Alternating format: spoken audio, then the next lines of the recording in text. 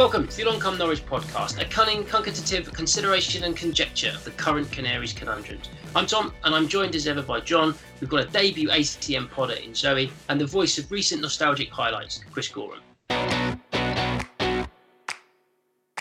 Norwich are up and running with a win, and it's been a very long time since we've been able to say that. Fantastic performance all around the pitch. But Chris Goreham, other than Skippy, who actually got the official nod, who was the star performer for you think, against Huddersfield?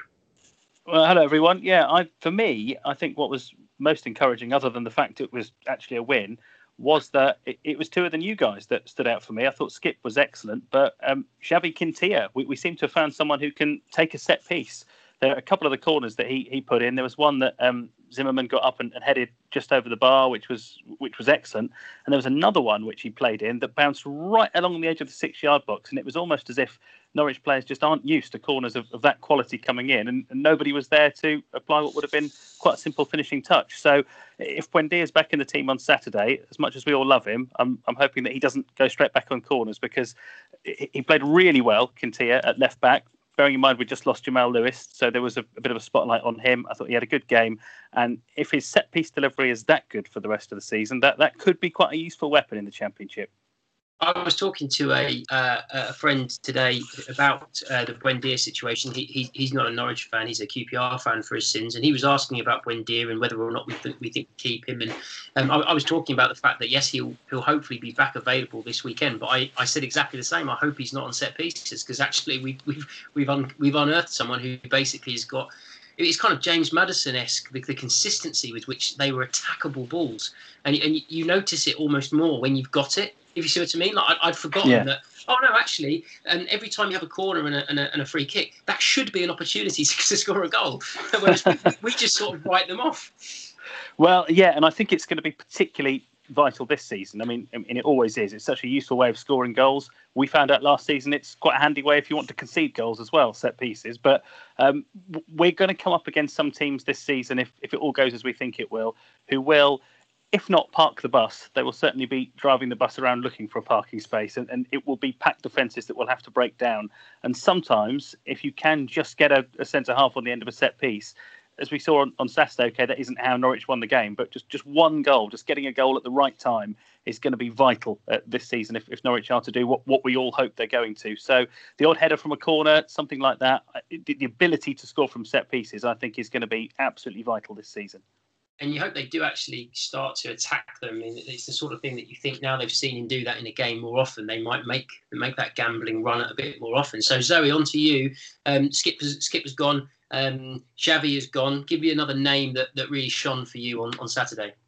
Well, Chris did steal my answer there a little bit. But I think I might go old school and just pick the guy that scored the goal. I think it's so That's important. So Route 1, Zoe. Oh, absolutely. That's all I'm bothered about. All I was bothered about on Saturday was 3 points. We got 3 points.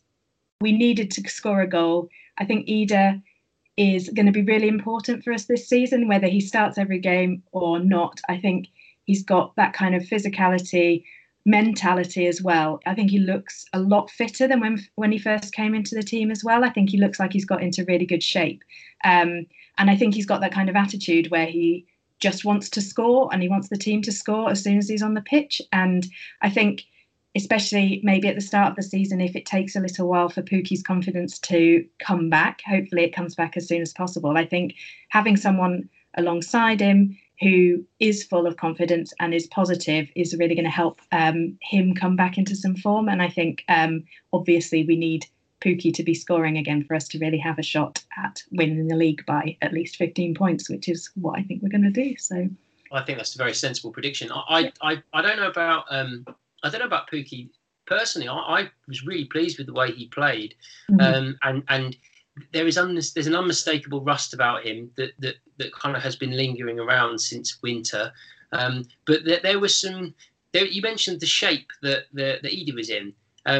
And I think that Pukki actually looked really bright. You know, I know it's only one game, but there was something about him. He seemed more sprightly, like he needed to turn the page and start this new season again. Did you sort of feel that as well? I think that one of the overwhelming images that's going to be in my head from the restarted portion of the Premier League season is Pookie looking like he was about to burst into tears at every moment during that, whether he'd missed a chance or he'd not quite got on the end of a cross or something. Just the classic sadness in his eyes. I think it was just heartbreaking, really, and you could just see he was trying so hard and really struggling to get that form back. And I think hopefully, yeah, like you say, it's only one game, and he looked happier, he looked better, but I think just him being in a good place and in a happy place is just going to be what we need to really get started, I think.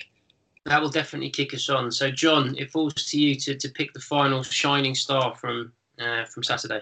I was going to pick Timo, actually. Well, I was going to pick two people, and one of them was going to be Timo Pukki. And I think it was pretty much for the reasons that you just touched on there, Tom, is that he very much looked back towards his best for me. And when you watch that goal again, and I have watched it several times, because actually you don't get to watch Norwich City winners, we haven't been able to watch Norwich City winners for some time, but it's his anticipation. So he's already making the run from Stearman's kind of poorly hit back pass before he's hit it. You don't make those runs all the time as a striker if you're not full of confidence. He was kind of almost anticipating, and I think even if Stearman had hit it relatively well, he would have made it. But then he doesn't break stride. He's absolutely head up straight away, and he does exactly the right thing, whereas a striker who potentially was desperate for a goal might have just snatched at the chance. So he definitely deserves an honourable mention. But for me, probably Max Aarons was the man of the match, because you didn't have Emi Buendia to play on the right, given suspension, and Cantwell was playing on the right. Cantwell grew into the game, but he didn't start particularly well. I thought he looked a bit disjointed with Down at times.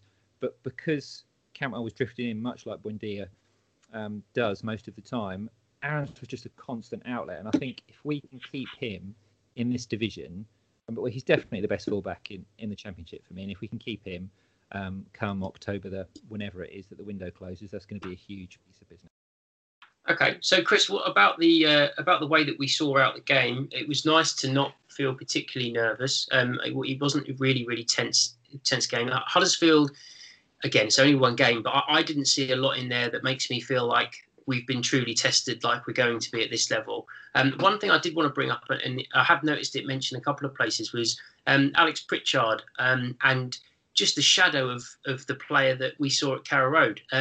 It actually made me feel a little bit sad, for him and for a player that was such a bright spark for us. And I really enjoyed seeing him in a yellow shirt and was disappointed and completely understood that it was time for him to move on to the bright lights of the Premier League. But he was ineffectual and cross, and he just seemed like a different player. Yeah, I completely agree, because I always liked him, as I think we all did when he was playing for Norwich, and we all thought that we were lucky to have him while we had him, and that he would definitely go on to bigger and better things and have a Premier League career. And I was actually talking we had Mark Rivers with us on Saturday at the game, and he made what I thought was quite an interesting point. He said that he felt when Pritchard was playing for Norwich, and he brought up Johnny Howson as well, he said when those two players left Norwich, he felt that they were complete footballers. They were really at the peak of their powers, and he doesn't think players like Todd Cantwell, Max Aarons, Ben Godfrey are at that point yet. So what does it tell you? That two players who we were sure would go on to bigger and better things, who were quite young when they left Norwich, are now in the Championship, and both were fighting Championship relegation battles last year with Middlesbrough and Huddersfield.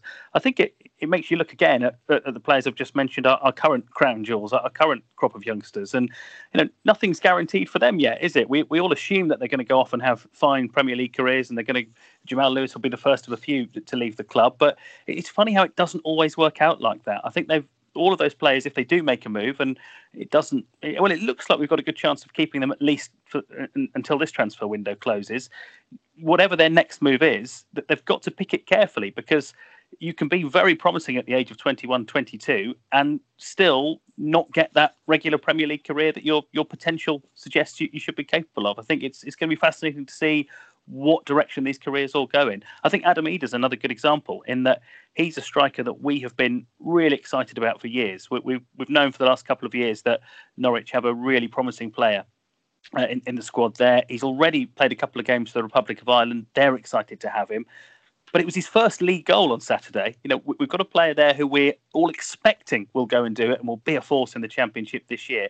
But he hasn't done it yet. And it's amazing how much we have this real desire and this real willingness to want those that are one of our own to go on and kick on straight away. But maybe we have to just give these young players a little bit more of a chance to play first team football and not expect too much too soon, because Alex Pritchard is a bit of a lesson, I think, to all of them, that it might not always be plain sailing, that path to the top in football.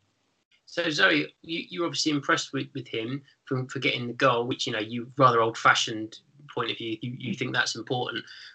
What about this Saturday? Do you think he's done enough to lead the line, or do you say thank you for the winning goal? You now need to get back on the bench because King Timu will be still on the throne. I think you've got to play Pookie just because of the way that we play. I think, and I don't think dropping him would do any good for him. Probably, I think he certainly played well enough on Saturday to merit still playing. But it's so great to have those options. We've got 2 striking options now on the bench, like fighting for a place in the team, and it opens up those possibilities then for how we can change it up and how things can get different if we are struggling to make a breakthrough in a game. We've got, I think, the transfer business that we've done over the summer has really allowed us to create those options that we maybe didn't have enough of last season. And, we probably didn't have the season before, but we found we didn't really need them at the time. But there's no guarantee that's going to happen again. And I think sort of that strength in depth that we seem to have added to a lot of the places where we seem to have a few gaps probably, I think looks really impressive, certainly on paper. Obviously, they've got to prove it. But it looks like we've done some very sensible business over the summer, and I'm really looking forward to seeing how it all develops.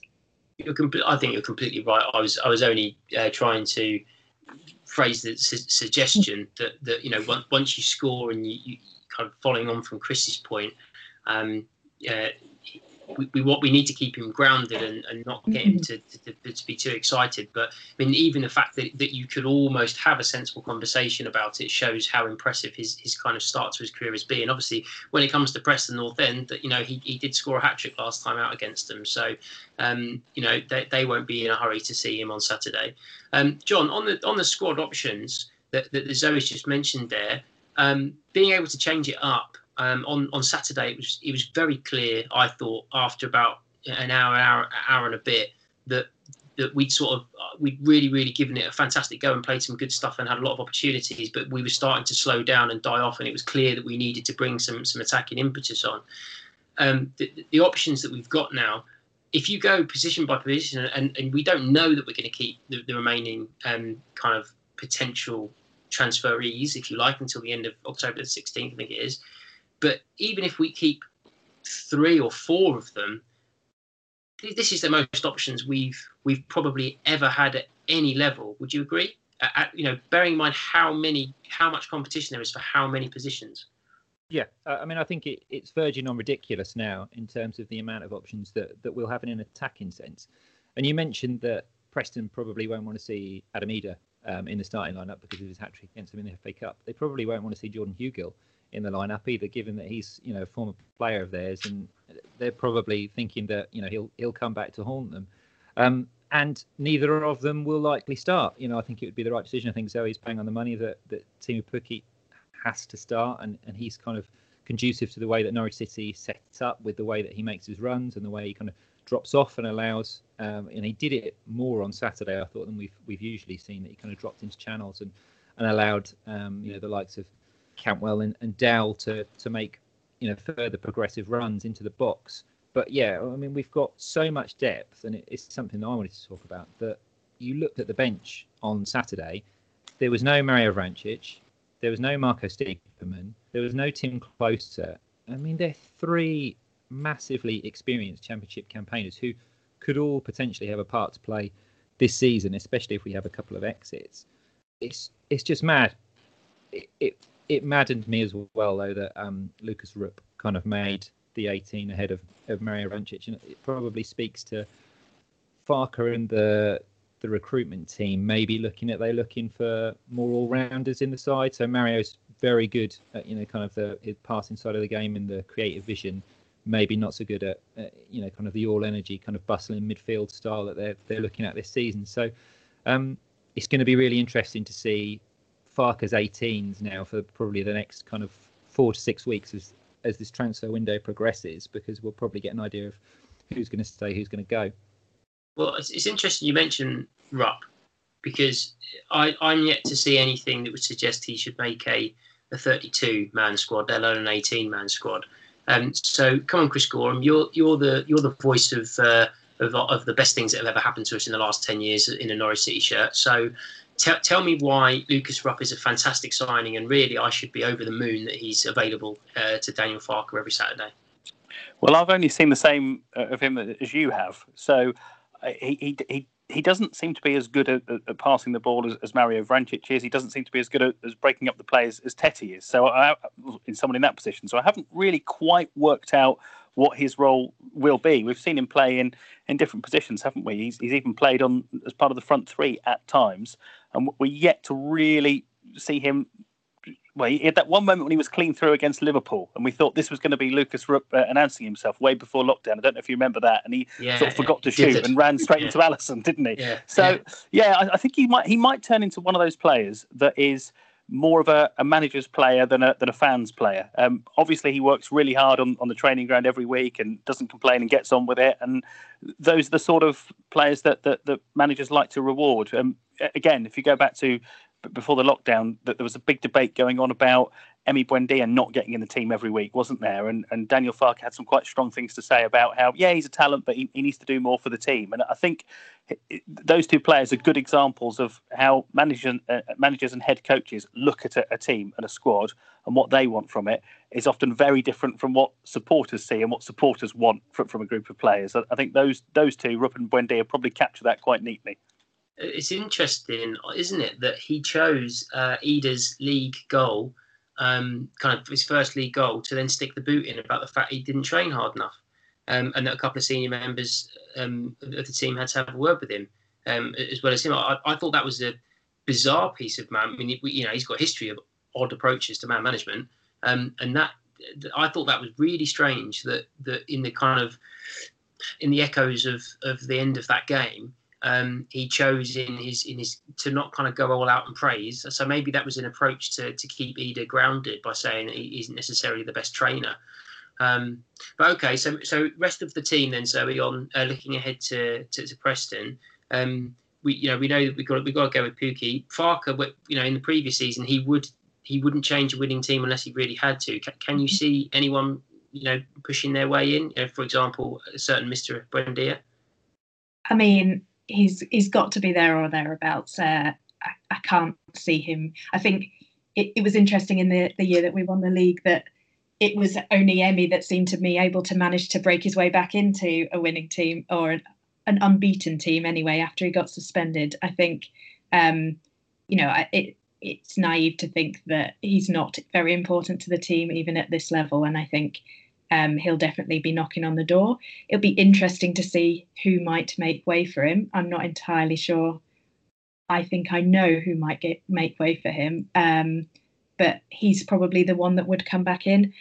I can't see Farke suddenly changing into a completely different man and wanting to change it all up completely. He's just not like that. He likes to carry on players that aren't losing, and so I can't see much changing there, to be honest. So do you think he might swap out Todd, or he might swap out Kieran Dowell? Todd would be my choice. Probably controversial, but yeah, I think I don't think Todd. It would be with him. He loves it when people criticise him. Yeah, Takes it really well. I don't think he did enough, and I think if you were going to pick one, I think in terms of keeping what Dowell has to offer, it's different enough to what Emi and Todd have to offer to sort of make his case quite a strong one. And in my head, I think probably I'd be most comfortable with Todd missing out. And then the rest of the team the same for you, John? Or are you not on the? Are you on the Emi? You got suspended, so you have to wait until we haven't won. No, I mean, I think Todd, from the noises that you kind of hear now, is probably one of the most likely to leave the club. So I think you'd probably be looking at dropping him out. It's really tricky though, because as much as I kind of semi-criticised him previously, he did really grow into that game, and there was times during the second half where he's taking the ball on the half turn, he had his head up, and suddenly we'd kind of either broken at pace or he'd played a little through ball into a channel for, Hernandez or Poeta. And we just seemed to click for, kind of a few milliseconds. And I think if we get that Todd Cantwell consistently, then it would be really interesting to see what would happen maybe if he was playing in the 10, Emmy was on the right.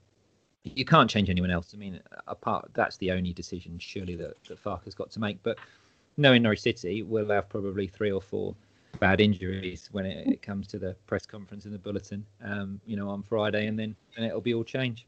Well, he's the only one. He's the only player I'm aware of that's got an assist via a concussion. Campbell, like knocking Stearman out. I mean, Stearman didn't know what day it was when he was kind of wandering around. So I think Campbell was maybe lucky not to be suspended for the game on Saturday. Yeah, I thought that was a bit of a Buendia move, wasn't it? Getting handy with the elbows when things weren't going particularly well in the game, while it was still 0-0. So maybe he is learning from Emi Buendia. Yeah, I feel bad complaining about a lack of VAR when we spent the whole of last season complaining about having it, but I think if we'd had it for this game, you probably would have seen a red card for that, and I think Norwich would have had at least penalties. 1, probably 2 penalties. Yeah. So suddenly, when it's not there, we miss it, don't we? But I think it'll be interesting to see what happens with Buendia. I think he's clearly a huge fans' favourite. I think you can't forget what Todd Cantwell did last season. The goals he got in the Premier League. When you consider that Emmy only got 1 all season, and we were already down pretty much by the time he got that goal at Watford. I think you can't forget that Todd Cantwell, I think after August last season, no one scored more goals at Carrow Road than Todd Cantwell. And Emi Buendia, I'm afraid to say, since he last scored at Carrow Road, he's been sent off twice at Carrow Road. So if he is on the bench on Saturday and Todd Cantwell keeps his place, I don't think he could really complain about it that much. But it's a long season. He will get, as long as he stays, he'll get his chance at some point. He'll be a key player at some point, but it might not be yet. I thought that Cantwell did more over 90. Well, I don't think he finished the game, did he? I thought Cantwell did more over his time on the pitch than Dowell did. Personally, I think he affected the game in more positive ways and gave the ball away fewer times than Dowell. And Dowell, I think, looks like a very promising signing. But I would drop Dowell for Emmy. And say to Dowell, here's the points where you gave the ball away and you didn't make the right choice. Emmy's amazing. We'd like you to become a club legend like Emmy kind of did in the space of 1 season. But at the moment, while I've got Emmy available, basically come off the bench on, well, if it was Farke, 89, but if it was me, 65, and prove that you should be starting. But with the Saturday Tuesday role of the Championship, especially in this most convoluted and I don't mean convoluted, do I? Most kind of sandwiched together season that we're ever going to have is almost literally Saturday, Tuesday from here on in now. So we're going to need to use that squad. I mean, Tetty will be at centre back in the next couple of games, I'm sure. Cool. So looking ahead then to Saturday, I think we can move straight to the debate around how many people are going to get to go and see it. There's obviously been some news come through today, so we're recording this Wednesday evening. So yesterday, by the time you listen to this, and there's going to be 1,000 people there. John, how do you think the club have handled the about 10 minutes? I think we heard notice that they got from the EFL that they were going to have fans there on Saturday. Yeah, I mean it's really short notice for everyone, and I think that kind of speaks to sometimes how much the EFL actually value their fans. They don't. I don't think they really give a shit that much. It's really great that Norwich have been picked as a pilot. It's sometimes it's difficult to reconcile that with everything that's going on, but it is really good that Norwich have been deemed as a safe enough environment, and that they've got their act together to make sure that supporters can return to the stadium. I think they've got it right. I don't think there could have been any other way that they could have allocated tickets rather than the ballot that they've gone out with. And I think it's also really good that they've gone with the caveat that if you're successful, and this, Chris and I were saying this just before we started recording, if you're successful in getting a ticket, you won't be able to come back until every other season ticket holder who wants to come has also been able to attend a match at Carrow Road as well. So I think there should be a lot of credit for the way in which the club have handled really everything, in terms of supporters returning to the stadiums, because the system that they put in place, and I can't remember if we discussed this on the last podcast or not, but the system that they put in place was great for me. I've seen some other, kind of really weird systems that other clubs have implemented around ballots and just really weird things that actually don't really value supporters. But I think Norwich have definitely done the right thing in saying we've got 22,000 people who've already purchased a ticket to a match, so we need to look after those guys first. So yeah, I think they come out of this with loads of credit in the bank. Let's open the ACN mailbag. We've got two fantastic contributors on today's pod, and they cannot wait to answer the questions that have come in from our friends. So let's hit us with the first one. Well, I think we should probably start with where we've just left off. So Jon Thomas has got in touch, and she asks, how should the club decide which 1,000 fans get to go on Saturday? Stupid answers only. Zoe, let's start with you.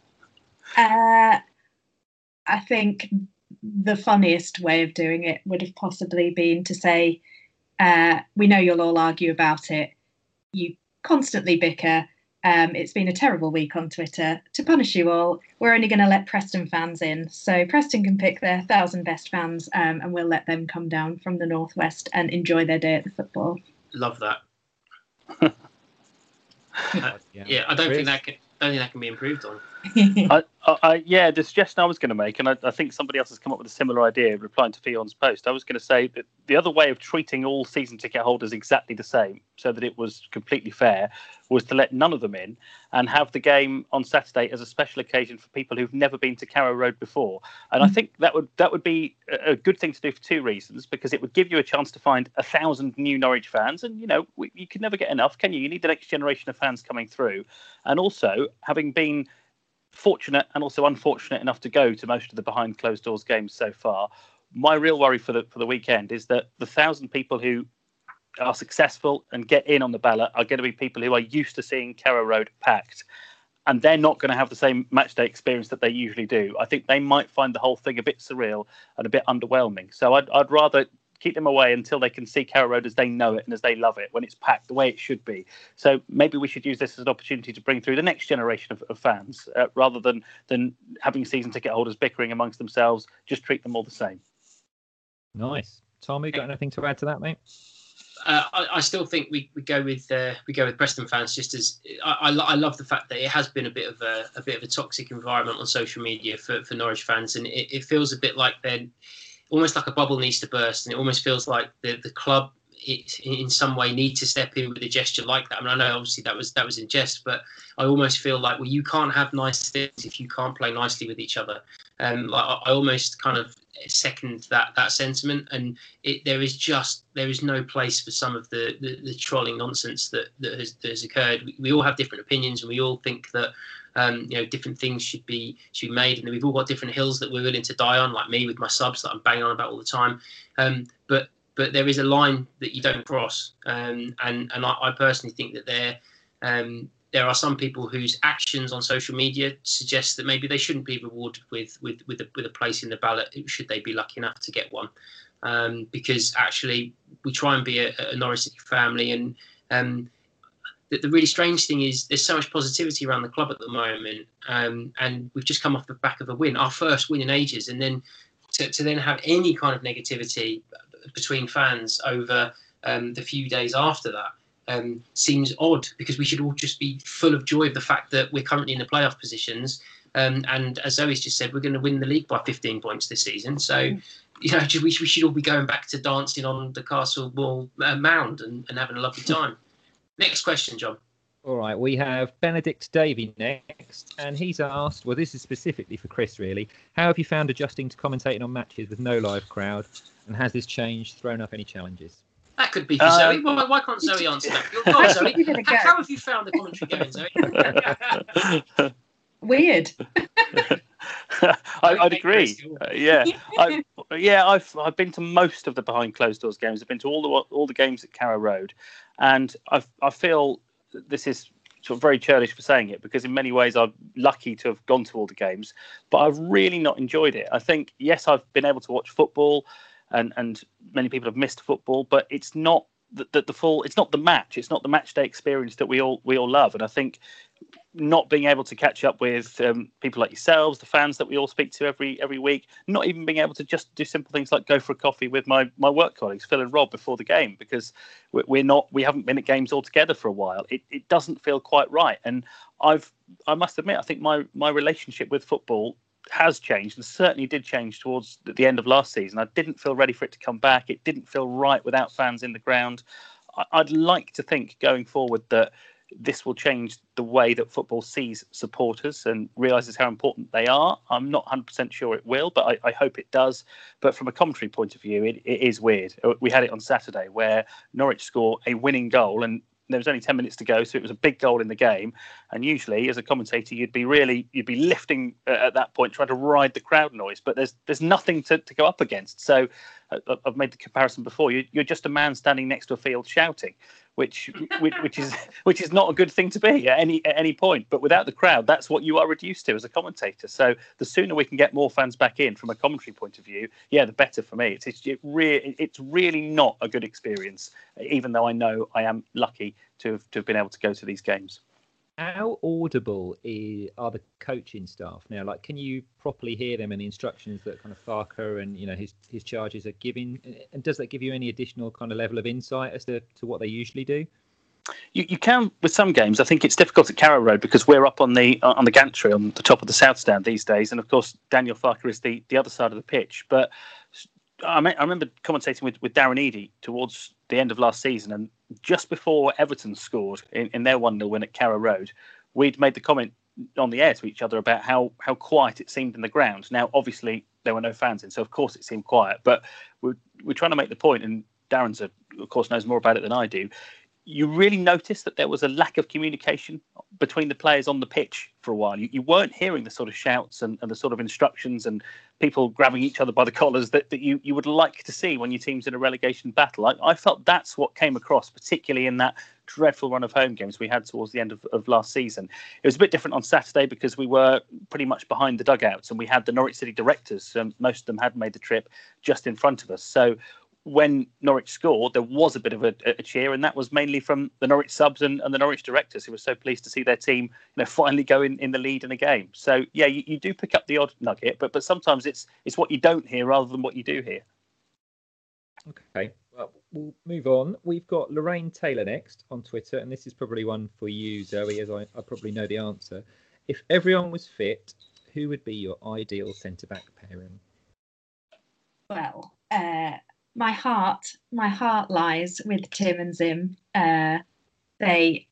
We just haven't seen enough of them together, and that they are the ultimate in Norwich City players, I would suggest. I think I don't think we've seen enough of them playing together to really know what kind of a combination they would be. I think probably I'm being very unfair on Ben Godfrey because my head obviously tells me that he's part of our best centre-back pairing. But, for love and heart and character and joy, it's got to be Tim and Zim.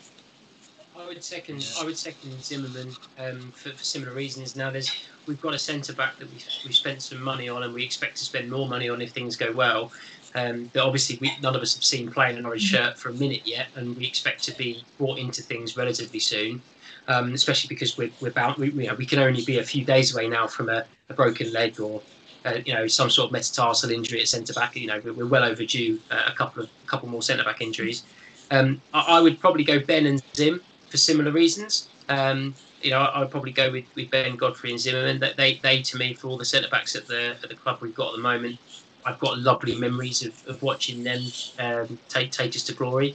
But I think it may well, if everyone stays fit, it may well end up Gibson and Godfrey. Would probably be the head answer.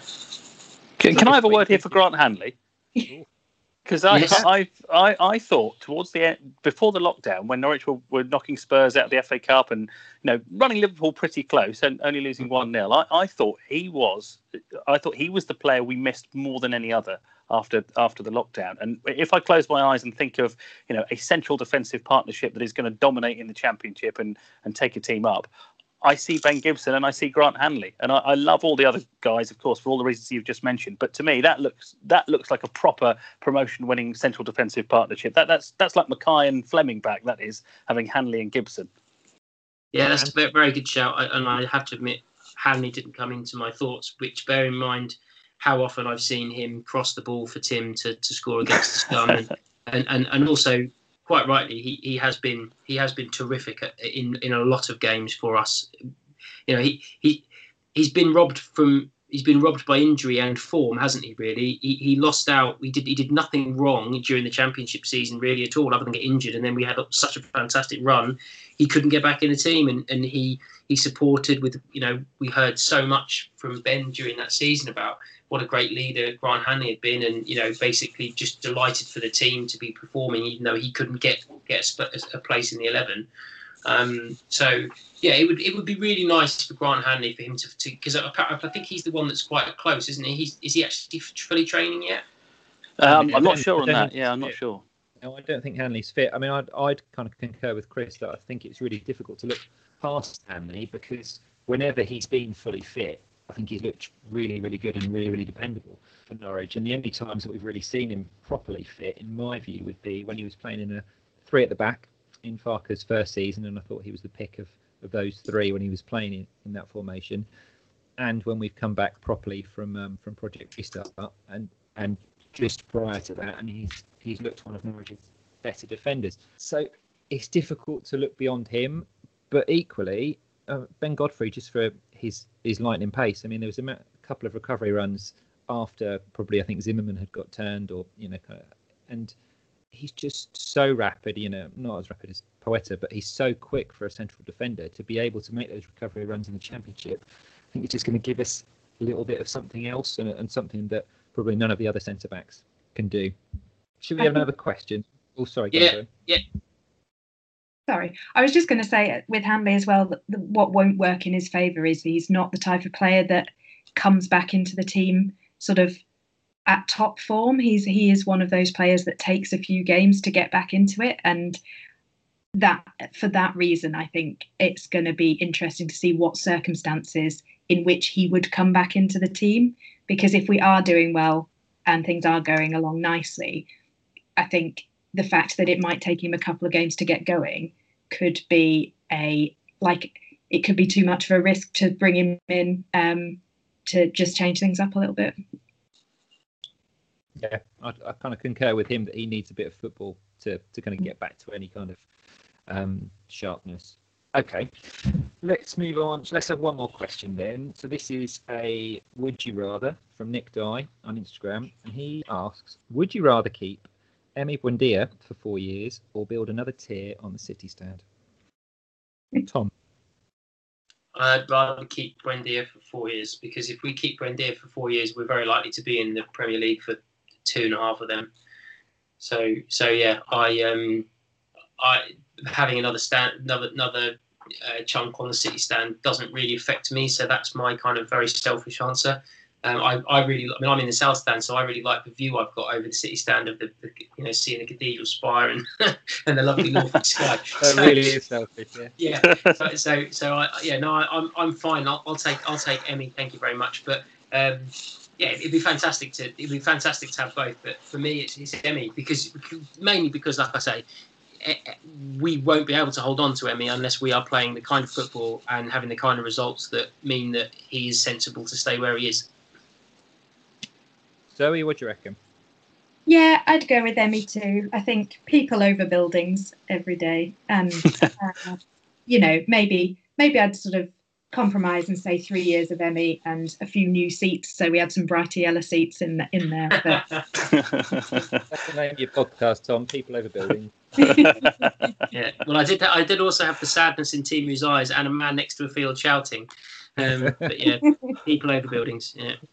It's good. I can't disagree. I think it's all very well talking about another tier on the City stand, but we can only get 1,000 people in the ground at the moment. We're not going to be able to fill another tier on top of the City stand for a good while yet, are we? So let's not worry about that. Well, I've seen an argument actually for the flip side of that, is that in so much as why wouldn't we try and do the work now if we were going to do it? And I think Ben Kensel and Stuart Webber have kind of made noises previously that they wanted to put another tier on the City stand, and it was almost going to be their legacy. But actually, if you did it now, you're not going to disrupt a load of supporters like you did in, was it 03, 04, I think it was, when we won the league, and you had the South stand was kind of pretty much, being built whilst the season was ongoing. So in many ways, it could be the potential time, or the perfect time to do it. It's a great point, actually. I've never thought of that, but you're right. That's one of the things that's always stood in the way of that is you'd have to find room for all season ticket holders when you haven't got room for them elsewhere. So you're right, mate. Maybe now is the perfect time. Maybe we can't go against Emmy for another 4 years, can we? Just for a few extra seats. Yeah. All right. Fair enough. Emmy for 4 years. All right. Okay. So we need to pick the best question out of those lot, because then they win some exclusive Along Come Norwich merchandise. Who'd like to choose? Zoe, you're a debutant, whereas Goreham's here every 5 minutes. So Zoe, what do you think was the best question tonight? I think the one we just had about Emmy or the City stand. I think that was my favourite. Lovely. Nick, get in touch and we will sort you out.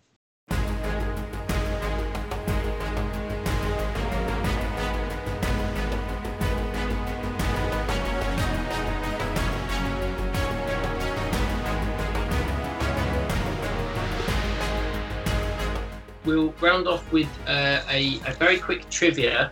We're going to go a single round. I will give you a question, and we're basically going to have an answer each. I want a very specific answer, and the one who's closest will be the trivia champion this evening. So I take you back to 9th of March 1963, when Norwich played a certain Stanley Matthews at 48 years old.